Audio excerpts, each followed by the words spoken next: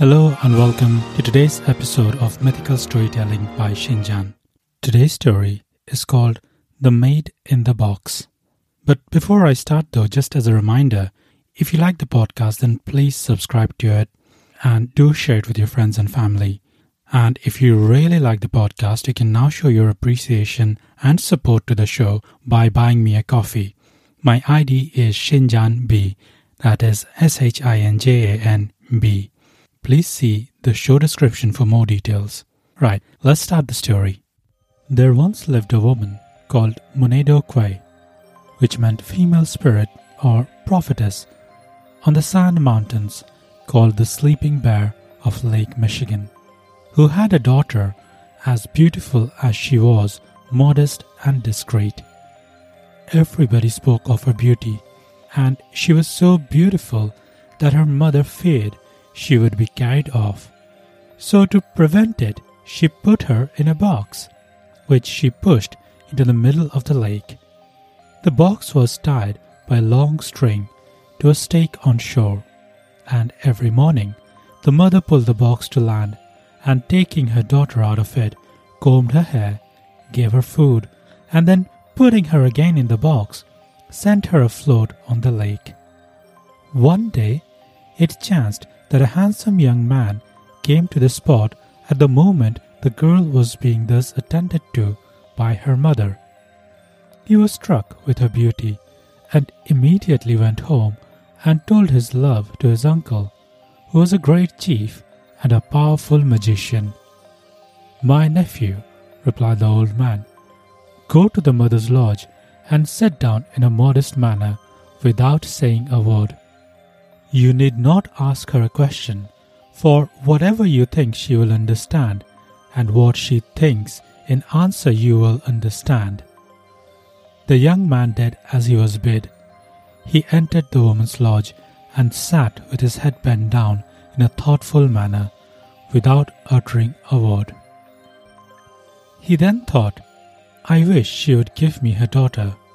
Very soon he understood the mother's thoughts in reply. "Give you my daughter?" thought she. "You? No indeed. My daughter shall never marry you." The young man went away and reported the result to his uncle. "Woman without good sense," exclaimed the old man.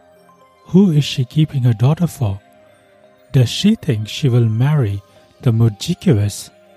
Now this is a term indicating the heir or successor to the first in power. "Proud heart," he continued, "we will try her magic skill and see whether she can withstand our power." He forthwith set himself to work, and in a short time the pride and haughtiness of the mother was made known to all the spirits on that part of the lake, and they met together and resolved to exert their power to humble her.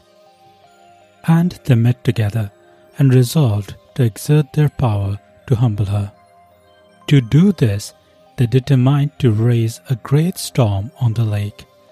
The water began to roar and toss, and the tempest became so severe that the string holding the box broke, and it floated off through the straits down Lake Huron and struck against the sandy shores at its outlet.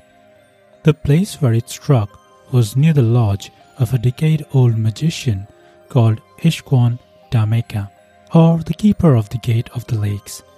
He opened the box and let out the beautiful daughter, whom he took into his lodge and made his wife.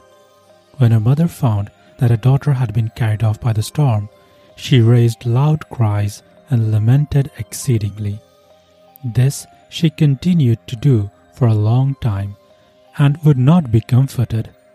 At last the spirits began to pity her, and determined to raise another storm to bring the daughter back. This was even a greater storm than the first. The water of the lake washed away the ground and swept onto the lodge of Ishkwan Dameka, whose wife, when she saw the flood approaching, leaped into the box, and the waves carrying her off landed her at the very spot where her mother's lodge. Monedo Quay was overjoyed, but when she opened the box, she found her daughter indeed, but her beauty had almost departed. However, she loved her still, because she was her daughter, and now thought of the young man who had come to seek her in marriage. She sent a formal message to him, but he had heard of all that had occurred, and his love for the girl had died away. "I marry your daughter," replied he. "Your daughter? No, indeed. I shall never marry her." The storm that brought the girl back was so strong that it tore away a large part of the shore of the lake and swept off Ishquandameka's lodge, the fragments of which, lodging in the straits, formed those beautiful islands which are scattered in the St. Clair and Detroit rivers.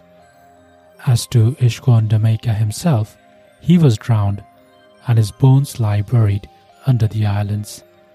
As he was carried away by the waves on a fragment of his lodge, the old man was heard lamenting his fate in a song. Thank you for listening to today's story. As usual, I'd love to hear your thoughts and feedback. You can contact me on Twitter. My handle is blabberingshin, and you can also email me. My ID is iamshinjan@gmail.com. All these details are present in the show description. Don't forget to share and subscribe. And as I said before, if you really like the podcast, you can show your support by buying me a coffee.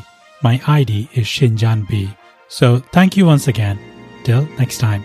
Goodbye.